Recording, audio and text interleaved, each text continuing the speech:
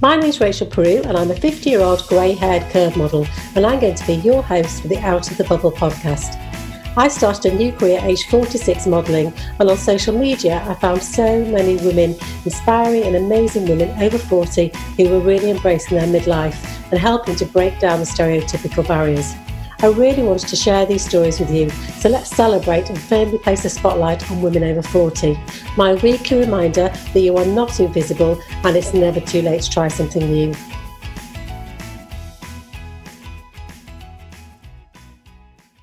Now, I don't know about you, but I am now drawn to natural products, whether it's skincare, hair products, my clothes that I'm wearing. And so I'm happy to be able to say that this month I've teamed up with Clockface Beauty luxury skincare brand. Clockface Beauty is a vegan, 100% natural and entirely waterless beauty brand, which transforms skincare that nourishes and heals your skin. And I've been using their cleansers and their makeup removers for quite a few years now, and I really love their products. And I'm so delighted to be able to say that Out of the Bubble podcast listeners will receive a 10% discount from Monday the 8th of March until Sunday the 4th of April. Just use the code BUDDLE10. And if you've never heard of them, please go check out clockfacebeauty.com. And full disclosure, I may receive a small remuneration for any of the sales made through this affiliation link. Welcome back to another episode of Out of the Bubble podcast. My name is Rachel Peru. I hope you've all had a good week. I've been feeling so grateful to the amount of amazing women that have been coming forward, wanting to share their stories on the podcast. And today's guest is no exception. Today we're going to be talking to Chandra Schultz. And Chandra is an integrative life coach and energy healer, and somebody who has overcome some huge hurdles in life. Including having a traumatic brain injury that left her without memory for 6 years. She's going to be telling us how she overcome all these huge hurdles, but also how she's now rebuilt her life and is helping others. So grab a coffee, sit back and enjoy. Good morning, Chandra. Thank you so much for joining me. Thank you for having me. It's a pleasure to be here, Rachel. And I'll say good morning to you because you've got up super early for me at 7 o'clock this morning because you're in Colorado. So thank you. I really appreciate that. Of course. It's my pleasure. So for people that don't know you, Chandra, we've connected through Instagram and through Facebook, which I know another social media contact. I love that platform. For people that don't know you, how do you describe yourself? So do you mean in like a business sense or just an overall sense? Overall, how do you introduce yourself to people? I introduced myself to people as a extremely spiritual woman who has, I guess I call myself a comeback kid. And I let people know that no matter what life can do to try and bring you down, you can always find the good in it and turn it around. Yeah, I love the comeback kid. That's perfect, isn't it? That's amazing to say that. Yeah. I mean, I don't know where to start with your journey because you have overcome so many different hurdles to get to where you are now, flourishing. So I guess we have to start back at the beginning. Where does your story start in terms of the first kind of big hurdles in life that you really struggled with? So as a young child, at a young age of 6, I actually dealt with sexual assault. And it was very brief, but as with any child, it had a big impact on my life. And I wouldn't know that until I was in my late teens. And I dealt with it. The first thing that I really dealt with after that was because I didn't understand what had happened. I started to blame myself. So I started to become a compulsive overeater. And then I would get other forms of disordered eating. And I was picked on throughout my time at school because I was so different. I've always been very, as we call it now, woo.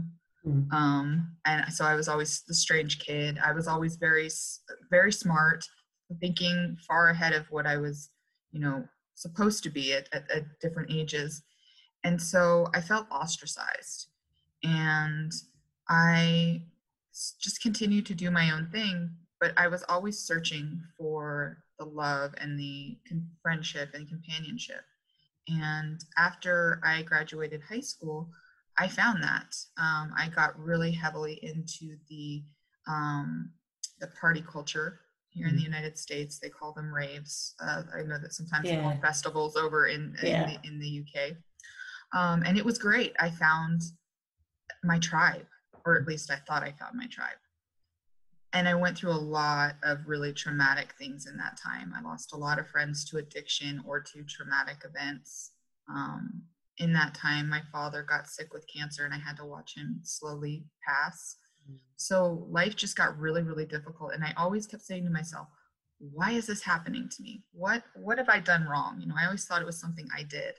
And I later came to realize as I leaned on my spirituality that it wasn't anything that I did specifically.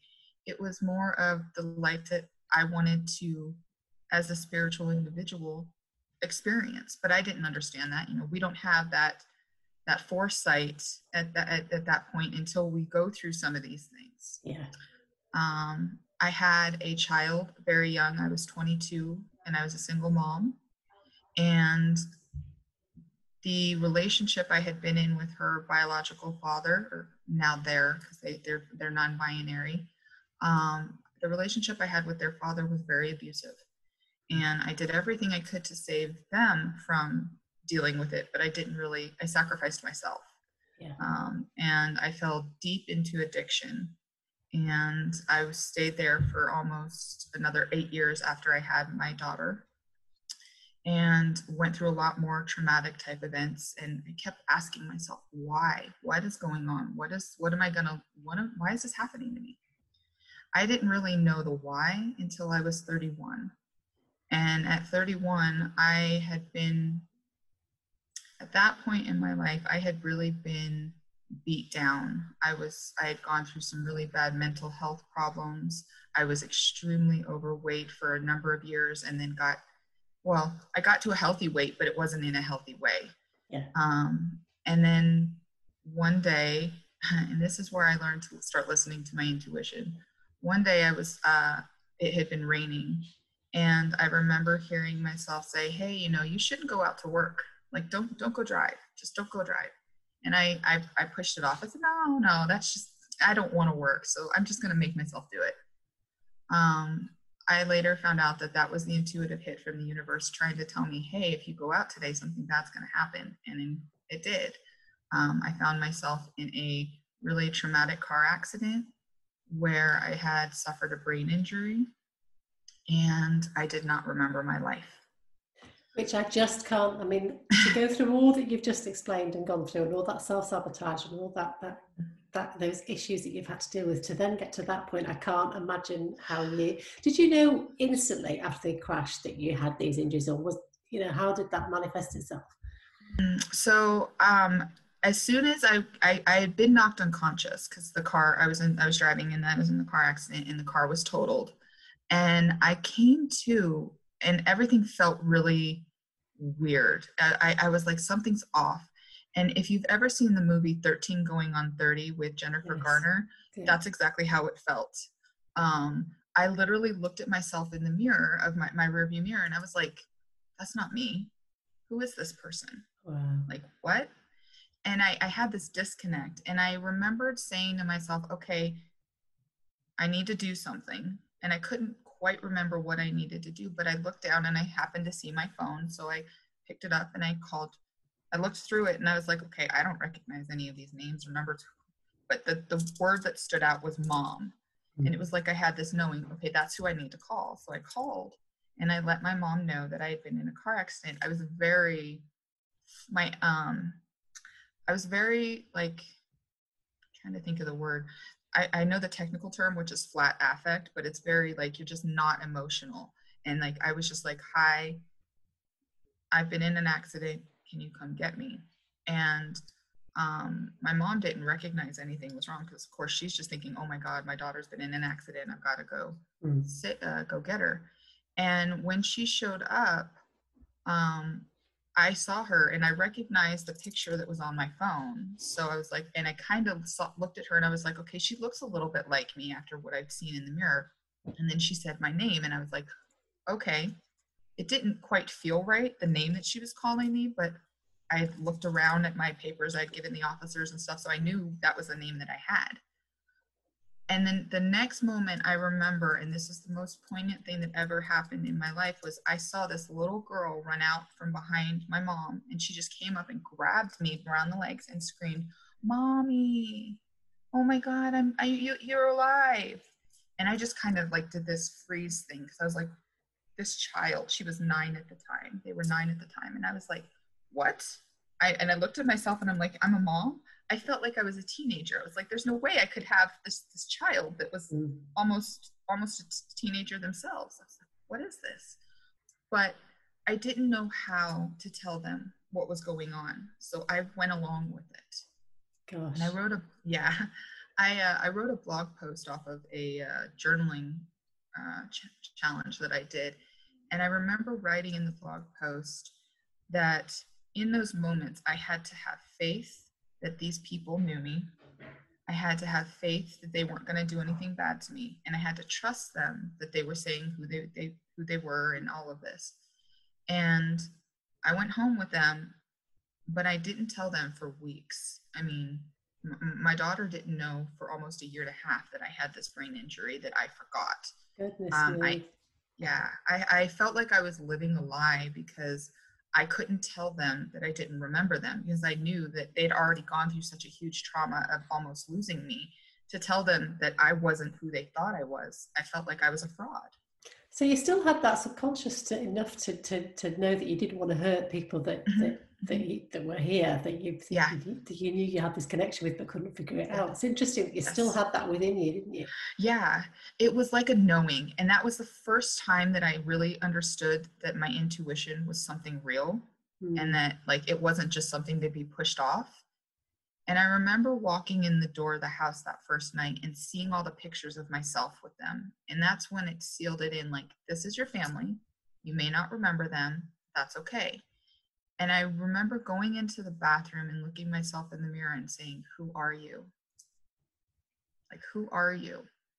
And it took me on a journey that I spent the last 6.5, almost 7 years of finding out who I am. But in order to find out who I am now, I had to find out who I was, because I didn't know. And it was such, like, it felt like a moral imperative for me to find out who I was. I felt like it was, and that's where I realized that so many of those programs and beliefs started to come through at that point that were just automatic in my brain. It was like, okay, who am I? So I searched to find who I was. And I happened to find that I had 12 years worth of journals. And I went through and I read them like cover to cover multiple times.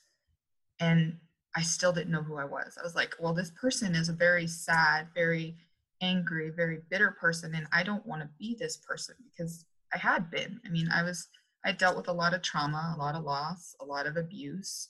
And I didn't want to be that person anymore. And so I remember, I happened to be Celtic pagan, and I looked around my room because I literally locked myself in my room for almost 3 weeks. I was so scared of letting them know who I was, or wasn't, I guess. And so I got to a point where I was so depressed that I was like, if I don't do something, I'm going to have to kill myself, because I can't be here anymore. It just doesn't work. It doesn't feel good to be here, being in this space. And I remember looking, and I saw a book about Celtic paganism in all my books that I had in my room. And so I sat down and read, and it was in June of 2014 that this all happened. And so the summer solstice was coming up. And I remember something in me just, as I was sitting there, I was like, what am I to do? And I got really quiet, and I heard this voice say, ask the goddess what to do. And I was like, oh, okay. How do I do that? And I heard a voice say, dedicate yourself. So, okay. So I went to my books, and I learned, and I literally wrote down like this dedication. And on the 21st of June in 2014, I lit a candle. I said, I don't know what I'm doing, but I'm dedicating my life to you. And it happened to be the Celtic Breed that I decided to dedicate to. And I said, I don't know what I'm doing, but I'm going to dedicate myself to you. And whatever is meant for me, please send it to me. Of course, I've come to learn you need to be a little bit more careful when you ask for what you want, because the universe will literally send you anything. And it was so funny because on the 24th of June, my daughter happened to meet my now husband. And she saw him. She had parked her bike in his spot, and he'd come home in his black truck, and it happened to be in the garage spot next to ours. And apparently he'd been living across the street from us for 6 months, and I had never seen him. But I'd seen his truck. I did start, as things started to slowly, it took almost 6 years to get it all to come back. But slowly things came back, and I started to remember, oh, well, I saw his truck there. She decided that she was going to park her bike because she was playing with her friend. And when he came home, he asked her to move it. And he happened to be in the military at the time. And she saw his uniform, and she asked him if he was in service. And he said yes. And she said, thank you for your service, and skipped off. Oh. Yeah. Well, she had been watching the Lindsay Lohan version of Parent Trap at that time. And she got it into her little 9-year-old brain, or their little 9-year-old brain, that this was going to make mommy happy. So she set me up the next day doing the same thing for me to meet him. And when I saw him, and I saw him in his uniform, I said, thank you for your service. He connected the two of us together. And then he looked down at my wrists, and I have these tattoos. You can see them here. Oh, yeah. Triquetra. And he looked at me and he said, oh, I love your Triquetra. And I just kind of stopped, and I was like, what? Like, it's not a very common thing here, especially in the United States. And for him to know how to say it and know what it was, I was like, what? And I listened, and I was like, okay, I hear you. This is what you're sending to me. And we have been together ever since that night. That was June 25th of 2014. That's such a great story. I love that. Yeah. Amazing. But how did you get, what was the journey? I mean, at what point did you, after the accident, did you go and seek medical advice and say, listen, there is something not right? How did you get that help in the end? So my mom had me go to our chiropractor that we had known for our entire lives, who had worked on me from the time I was little, worked on my daughter, all of us through multiple accidents, through my dad's sicknesses. He was like a second dad to me. And so my mom took me to him, and I told him, I said, you can't tell anyone, but I don't know who you are. I don't know who any of these people are. I don't remember anything. And at first he didn't believe me. Because of my addictive past. He thought, oh, well, she's just, a lot of people did. Yeah. And it even though he was able to see that I had the brain injury, he was like, I don't know if you're actually dealing with what you're dealing with. So it took me almost 6 months after that point to actually go and get someone to look at me. And because I started having this speech and all this, and it was actually my husband who prompted me to do it. He was like, hey, I've noticed you're having some speech issues. I noticed you're having some struggle. My mom had said something to me, why aren't you reading? And apparently I had been an avid reader before, reading somewhere upwards of 200 to 300 books a year. And now I found that now as that was my escape. So I was trying to keep myself sober by reading. I just ended up teaching myself a lot of different things because I read a lot of romance novels. And so I expected life to be a certain way that it wasn't. And so she had said to me, you're not reading. And I was like, well, I can't understand the words. They don't make sense to me. They're jumbled. And I had been having the speech issues, and they had noticed that I had been singing a lot as to responses. Like I would respond in song. And so they were like, let's get just looked at. And unfortunately, I was on Medicaid at the time. And so I wasn't able to go as quickly as I would have liked to. It took almost 6 months for me to see somebody. And a lot happens in that time. So when I finally did see someone, they were like, okay, yeah, we see you've got these issues. They still couldn't say anything about the amnesia, because they were like, we don't understand it. Like, we don't know why it happens. We know, when you have a massive brain injury, that things like that happen, but there's no telltale signs of, yes, this person has it or this person doesn't. So they just kind of had to believe me. And I'm grateful for the doctors believing me, because they were the first ones outside of my husband to do so. My mom was very traumatized at the time, so she didn't believe anything that I was saying as far as I was having this trouble.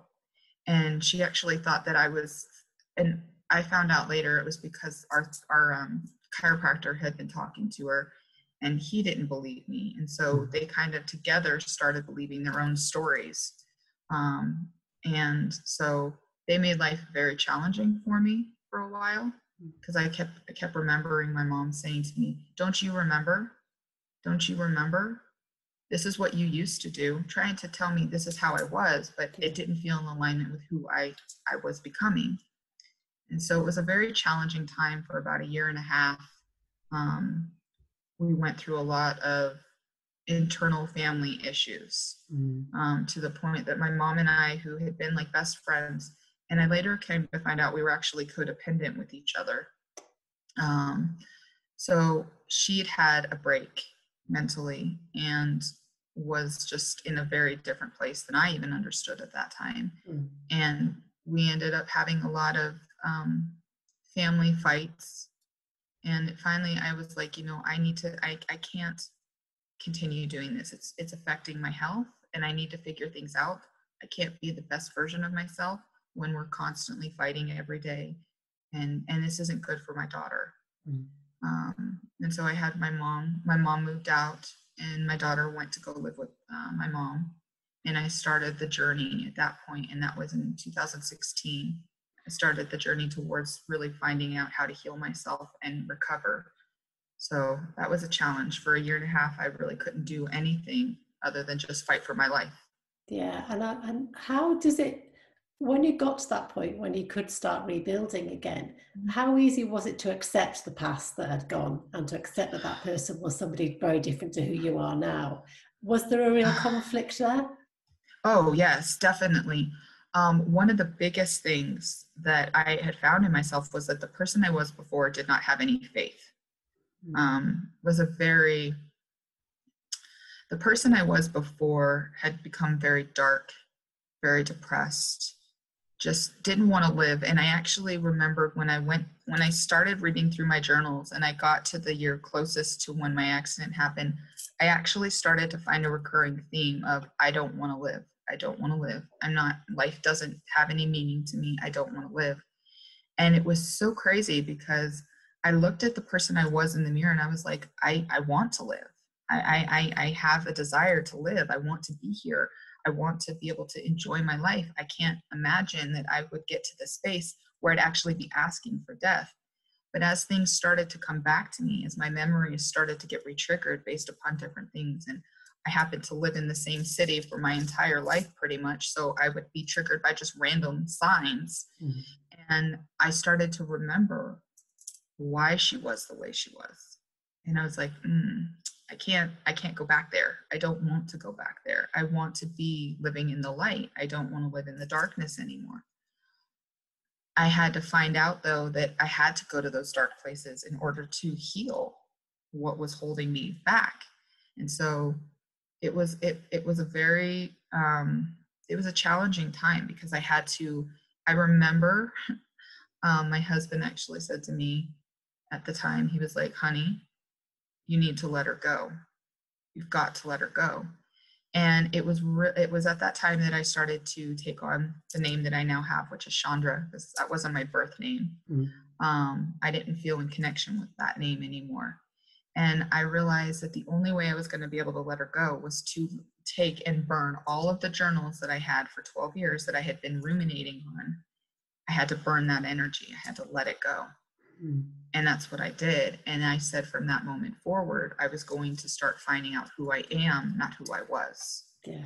And it's and you know, as awful as that experience is, and I cannot begin to imagine, it has actually given you a second chance at life, hasn't it?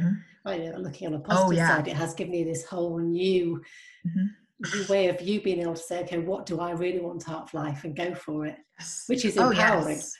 It is. It's very empowering. And what I remember and what I hold to even now is that not everyone gets a second chance. And I have so many people, my dad, you know, my best friends that passed away while in my early 20s, even, you know, animals and things like that that have gone since. I'm like, they don't get that second chance. Not everybody gets this. What are you? And that was my thing, is I remember writing myself down in some of my newer journals. I was like, you have a second chance. What are you going to do with it? And when that when that moment hit, it was like, okay, what am I here to do? What's my life really about? What's my purpose? I started to think about the things that were outside of me that created who I was. And that's when I started to realize, okay, I'm a healer. And when I looked back on it, I had always been a healer. Like, I remember my mom actually later saying to me that when I was little, because when I started to do different healing modalities like Reiki and shamanic medicine, and my mom said to me, well, you know, when you were a little girl, you used to go and put your hands on people, and you'd tell them you were sending them love and light, and they would feel better. At the time, I didn't realize I was using my own energy, not source energy, which is, I later came to realize that's what I needed to be doing. But I realized that I had this purpose of healing, helping people to heal, and that I was here. And as I started to delve deeper and deeper into my spirituality, I found that I actually was here to help to lead others who have gone through similar situations, or have gone through other situations where it feels like life is just ready to be over, and you're like, I just want to be done with it. It's like, but do you really? Yeah. Like, is that really what you want? Or is it just that you want to find a way out? And so I dedicated my life to becoming the healer that I now am. And I've spent the last almost 5 years working towards that end. That's really beautiful. It's interesting because I interviewed a lady called Jennifer McKenzie, who's had a very similar experience to you in terms of, you know, the issues that she had as a young adult and young woman with addictions, and she had a really difficult time. And very similar to you, said that when she was younger, she knew, looking back now, that she had this ability to heal. And her parents talked about it as being a young child, but it was that inability to heal yourself first, wasn't it? That you had to work through. Oh yeah. It really was. And I spent the greater part of the last 5 years working on that. And it's so funny because I found myself in a place where I was able to move headlong into like the processing of mental stuff. But what I found along the way as I was doing all of that is that it was the doing. I wasn't allowing it to actually release from my body. And so I found out that, you know, the body actually holds a lot. Like, while our brain holds all the storing of the processing like a computer, our bodies are what hold a lot of that information as well, because we have all of our neurons and we have all of our everything throughout the body. So it's like, oh, okay, so I can process up here as much as I want, but if I also don't allow my body to feel it and heal it, it's just going to keep affecting me. Yeah, and it's interesting because I really like doing yoga, and I've only just been reading about it recently, but whenever I do certain types of yoga, I find myself at the end of it with tears rolling down my face, and I couldn't work out why. It's like, this is pathetic, what's going on? and I read about it, and it is that your body releasing the inner stuff in a different physical way through the yoga, and it's really interesting how our bodies can adapt, isn't it? Oh, it is. It's amazing. There's an amazing book called The Body Keeps the Score. And it was reading that book when I was able to start reading again, that really helped me to understand that, you know, your body has its own muscle memory, and it's that memory that's remembering everything. And so no matter what you work through in your brain, if you don't work it through in your body, whether it be by yoga or by massage or myofascial or any of these other types of modalities, it's still going to be there. So you may be like, well, why is this happening to me? I've worked through this trauma. Well, yeah, you worked through it mentally, but did you work through it physically? So, yeah. But you talked a lot about how, you know, especially at the beginning of this process, you really had to trust what was going on, and you had to trust the process. And I think a lot of women, particularly in midlife, do have to find that trust again, to realize that they can do what they want to do, and that self-belief. And what advice could you give to women that are feeling lost for whatever reason, that do need to find that trust in themselves again? I think the first thing I would say is ask yourself, like, give yourself one thing that you absolutely love, and then work from there. Because if you find that you're lost, it's more that you've kind of lost your own sense of purpose, and therefore then lost who you are. Because a lot of women and I found this throughout the last 7 years with a friend from my accident even, is we find ourselves remembering that we're supposed to be givers, and we're supposed to do, and we're supposed to, focus on everything outside of ourselves. And we do that to such an extent that we forget to focus on what's going on inside ourselves, and we lose our sense of self.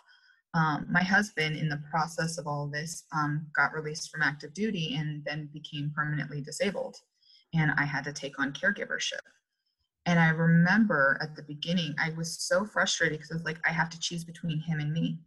And so many women, especially at midlife, have had to choose, or feel like they had to choose, either being a mom, being a career woman, being a wife, doing all of this, and they lose their sense of self.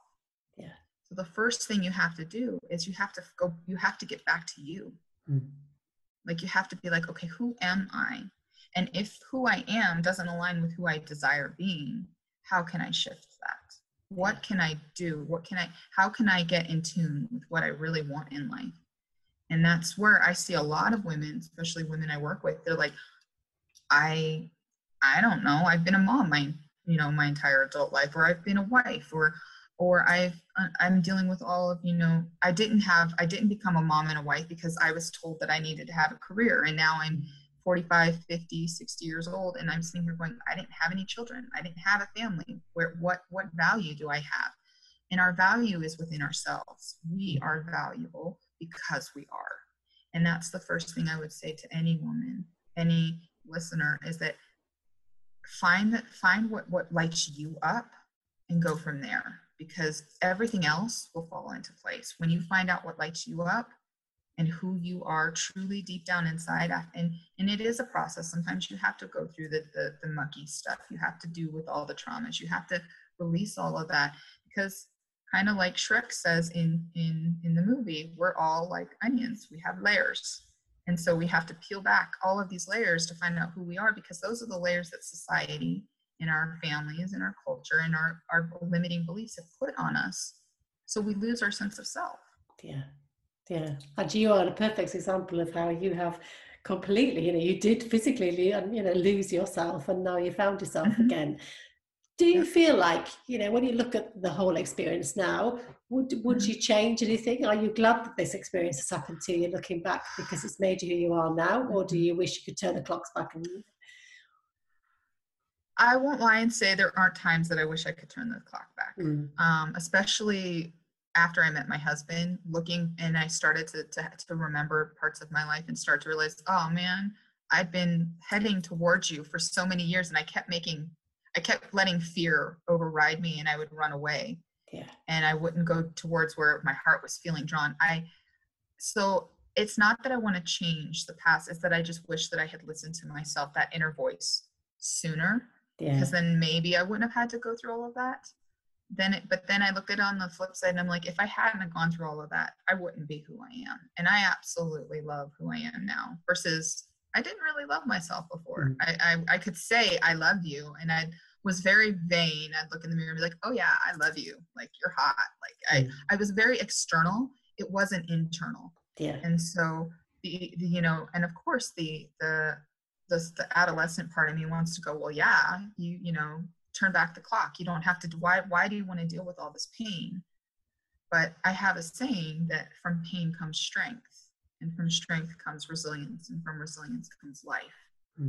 And so I look at that and I'm like, if I didn't have all of that, I wouldn't have I wouldn't be who I am. And I absolutely love and adore who I am, Yeah, so brilliant. I'd love to hear that. And are you back 100% back to is your brain back to how it should be now at this stage?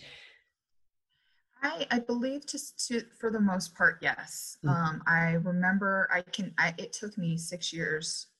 It wasn't until mid 2020, and I started really doing some deep work on my healing of like traumas, that I started to unlock things. And so I would like to say that yes, I'm 100% back. I don't know if I am completely, just because I can remember things in the moments, but to try and recall some stuff at times, I don't have that all there. Yeah. However, I do know that the more I continue to do the trauma work and integrate all these parts of myself that have been lost or stuck in, the traumas, that more and more will come back. Yeah. And so it just takes time. And I love the fact that you're sharing these experiences and turning it into positive by helping other women. So what kind of work do you do with other women? So with other women, I'm an integrative life coach. I use the term that I'm a spiritual midwife and holistic alchemist. And I say that because I help women birth their like authentic self. So I consider myself a midwife in that way, but I'm doing it through a spiritual lens of being like, okay, who do you want to be? Where are you at, and who are you right now, and who do you want to be, and how can we get there? What steps do you need to take to release who you were so you can really be your authentic self? And that's truly what I know most of us want to be, is just to be our authentic selves, like being doing what we love, having the life of our dreams, being fully realized and actualized in our daily life, and be like, I have purpose, I have meaning, I'm doing something important for me. And so I help women to create that, to find that in themselves. So using different coaching techniques and parts work, meditation, I'll walk with them into the shadows of their trauma and be like, okay, let me hold your hand. We'll go as far as you're ready to go. Let's shine a little bit of light on that. And then we can come back and we can integrate that. And then we can take a little and go further. So kind of taking other people through the process that I did for myself. And then I do energy healing along the way with that. So I create this whole modality where I'm not only doing the parts work and the shadow work and teaching meditation and all of that, but I'm actually teaching them how to heal themselves. I connect them with their inner light, with their inner source. Beautiful. Thank you so much for sharing your story today. How can people find you, Chandra? Sure. So I have a website, I Got The Woo, so IGOTTHEWOO.com. I am on Instagram at Celtic Healer Chandra, and that's CELTIC Healer, SHANDRA. I am on Facebook, Healings of Light and Love by Chandra. And those are all my socials. And I did want to offer any listeners, if they're interested in finding out what I do and how I might be able to be a guide for them, for a 50% off any sessions I do. So the code is Love and Light. Lovely. I'll put that all on the show notes so they can access. Yeah, that'd be amazing. Thank you. Of course, yeah. My last question that I ask all my guests, because I think women are particularly bad at accepting compliments. So if you were to pay yourself a compliment, Chandra, what would it be? You are an amazing shining star, and your light is so illuminating that you're always going to be able to find your way. Perfect way to end. Thank you so much for your time and for sharing your story. What an incredible journey, and I'm so glad to hear that the positive outcome from it. It's been amazing to talk to you, so thank you so much. Really appreciate your time. Thank you. I enjoyed being here with you, Rachel. Lovely to connect. Thank you so much. Take care. You too. Thank you. Thank you. Well, what an inspiring interview with Chandra, and I can't begin to imagine what it must have felt like to have been in the wilderness for those years of not really knowing who you are, and also what a reminder about journaling. So let's remind ourselves to journal a lot more, because you never know when you're going to need it. I'm a huge fan of journaling, and also write a gratitude journal every night as well. Certainly through the pandemic, it's been a huge source of comfort for me, and it's really kept me grounded and to remember the things that are important in life. So, perhaps Chandra's story is a definite reminder of journaling a lot more, and see if it works for you. But it's about trusting your instincts, isn't it? And I think in midlife, we do have to refine that sometimes, because, life gets in the way. So if this is reminded me of anything, is to trust your gut instinct and to trust yourself, and to follow your dreams, and to know that it's, put it out there and see what happens. So really great to talk to Chandra. I will be back next week with another dose of inspiration for you. But in the meantime, have a great week.